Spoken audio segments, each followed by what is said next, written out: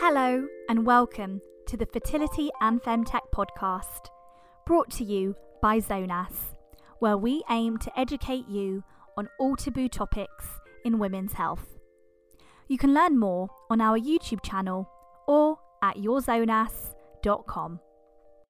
Hi everyone, I am Dr. Ravina, NHS doctor specialised in women's health, and I'd like to welcome you to this dedicated channel for women's health, where we aim to educate, empower and inspire women to break through all those taboo topics that no one likes to talk about. We'd like to encourage an open conversation, so feel free to drop any questions in the comments below or direct message me on Instagram at dr.ravina. Today we'll be discussing factors that can impact conception, and this is one of our episodes in the series of planning pregnancy. So if you are out there thinking about getting pregnant, thinking about getting pregnant in the near future, or perhaps you're already trying, so it's really important that we educate you on all the things that you need to know. So there's lots of factors that can affect fertility, either directly or indirectly.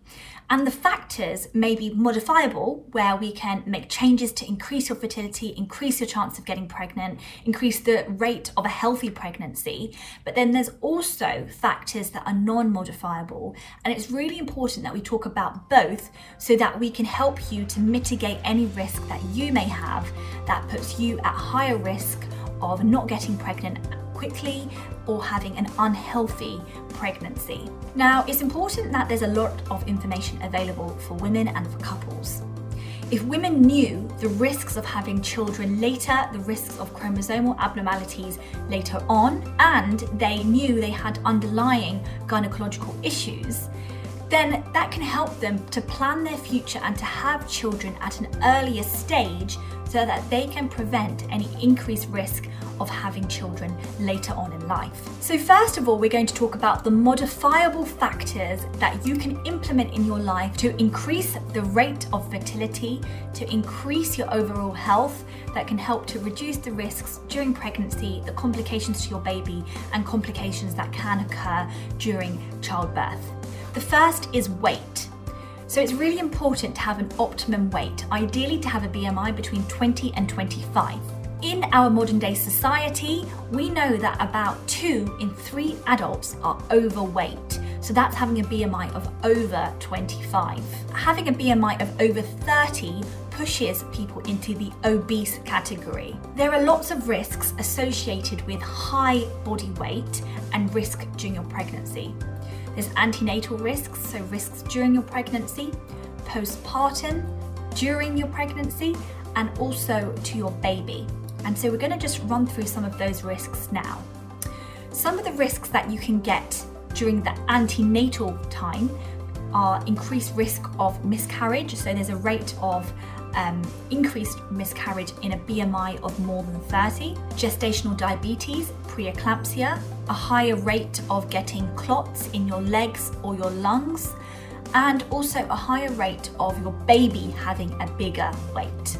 Now, the risks of peripartum risks are having a preterm labour, so going into labour earlier than expected, having postpartum hemorrhage, so shoulder dystocia, where your baby's shoulder is stuck during labour in the birthing canal, and that can have implications on the baby later on. A longer labour, using instrumental delivery, so needing forceps or needing a ventouse during delivery. And also there's risks associated with needing more anaesthetic and having more pain relief than normal. The risks to the baby are that there's an increased chance that your baby will be a bigger baby. There's a bigger risk of them having neonatal hypoglycemia, where they have low blood sugar when they're born. There's also risk of neural tube defects, and these are defects in the brain or the spine, and that can lead to neurological deficit in their lives. And if a mother is obese or has high blood pressure or has diabetes, that risk is then passed on to the baby. So they are then at increased risk of childhood obesity and getting type 2 diabetes in their lives too. So the decisions that you make now can influence your baby later on. Approximately 1 in 5 pregnant women are obese, and according to the Embrace UK statistics, we know that 37% of women died in 2014 to 2016 were obese, and 20% were overweight. And that is just a huge amount of deaths that could have been prevented. So it's really important for us to tackle high BMI early. If you fall in this category of having high BMI, then some advice that we can give you is 1, lose weight and talk to your doctor about doing this. 2, you'll need an increased dose of folic acid, around 5 milligrams, which is more than the normal dose. You then also need perhaps a referral to the dietitian if you have a BMI of more than 40. We also want you to have vitamin D, ideally 10 micrograms every single day. And if you have a high BMI, you may need consultant-led care in a hospital for all your antenatal checks rather than being done by the midwife. Let's now move on to exercise. Now, exercise helps to boost the fertility, and especially in people who are overweight and have a higher risk of insulin resistance and gestational diabetes. Also, exercise helps to reduce stress. So if you're trying to get pregnant, exercising can help reduce the stress of trying to get pregnant, but also the stress that you may experience during your pregnancy. So do make sure that you carry on exercising even if you do become pregnant. Smoking contains harmful substances like carcinogens, are toxic substances not only to you but also to your baby, and it can lead to intrauterine growth restriction where your baby is smaller than normal, and this is because of the inefficient blood supply from the placenta going to the baby, and the blood vessels aren't formed as well as they can be, and that's why you generally have a smaller baby, because they're not getting all the blood supply and nutrition that they need to grow. Further to that, if you are trying to get pregnant, then carcinogens can cause a toxic effect to your ovaries and also to your sperm. So this applies to both men and women, so that we can optimize your chances of getting pregnant. Drug use. So drug use reduces your chances of getting pregnant, it reduces your fertility, and it poses risk to your baby. So I distinctly remember one case of a pregnant woman that came in with premature labor at 26 weeks. And it was in the middle of the night. She came in and she was super drowsy. She was actually unconscious when I saw her, and we had to get the baby out. It was an emergency C-section, there was postpartum hemorrhage, there was bleeding everywhere, and the baby had a very low birth weight and was kept in neonatal intensive care for many weeks. So the baby had a very low birth weight, and the baby needed to be kept in neonatal intensive care unit and be kept under the pediatricians for a prolonged period of time because the baby had developed, and not only that, the baby had neonatal withdrawal symptoms, and that was because the mother had been abusing cocaine during her pregnancy, which led to preterm labour, led to intrauterine growth restriction, and caused her baby to have some complications. And it was such a sad situation that I'd seen. And whilst we were treating the mother, she was also having withdrawal symptoms whilst she had just had her baby. So that for me was a first-hand experience of how cocaine and illicit drugs can have such a detrimental effect not only on the mother but also on the baby. In terms of medications, if you are taking any medications, make sure you talk to your doctor to make sure you know whether you should continue them or not, and if they have any teratogenic effect on your baby during your first trimester. This includes herbal medication, so if you are taking any herbal medication, we generally don't recommend anything during pregnancy, and the only thing that's usually safe is something like paracetamol. So do make sure you talk to your doctor before starting any new medication. The next thing is caffeine. So caffeine is not only found in tea and coffee, but it's also found in chocolate, energy drinks, it's found in fizzy drinks like Coca-Cola. And so it's really important just to have a look at the back of the package to see how much caffeine is in that product. So we advise around 200 milligrams a day and not to exceed this too much. And that is because caffeine and a high amount of caffeine can increase the risk of miscarriage.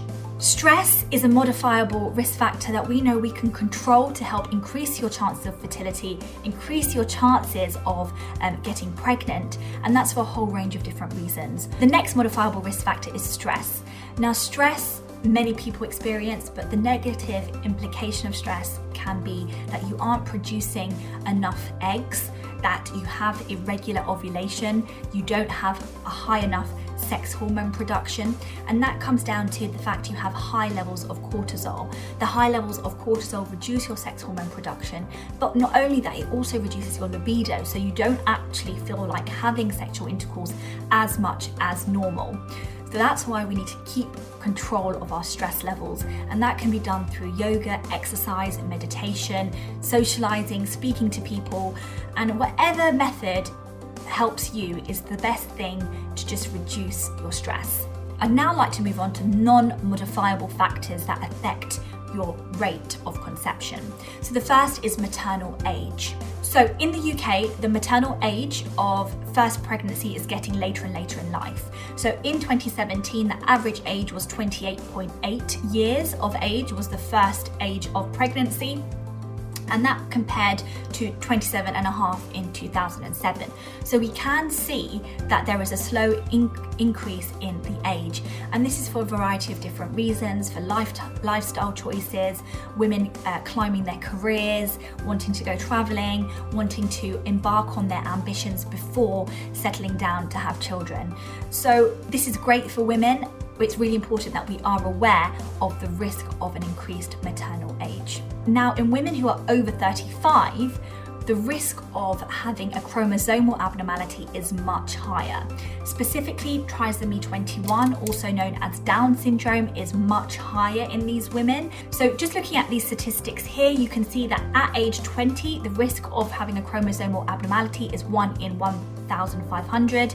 At age 30, this is 1 in 800. At age 35, it's 1 in 270. And then at age 40, this drops down to 1 in 100. So that's 1%, which is actually quite high. So that's why it's really important to bear in mind the age in which you are conceiving. Another non-modifiable factor, but something that can influence your decision, is the type of contraception that you're on. So if you've been taking contraception prior to getting pregnant, the one that we need to be aware of is the depot injection. And that's the only contraception that can delay your fertility for up to a year. The pill, the implant, the coil aren't thought to delay your pregnancy. So if you are on the depot, make sure that you are planning it accordingly so that you don't have that delay in fertility when you do wish to get pregnant. And the last thing that I wanted to talk about is fertility rates and how they change as you get older. So there's some statistics based on 100 couples who are trying to get pregnant in 1 year. At age 30, 75% of couples will conceive and have a baby after trying for 1 year.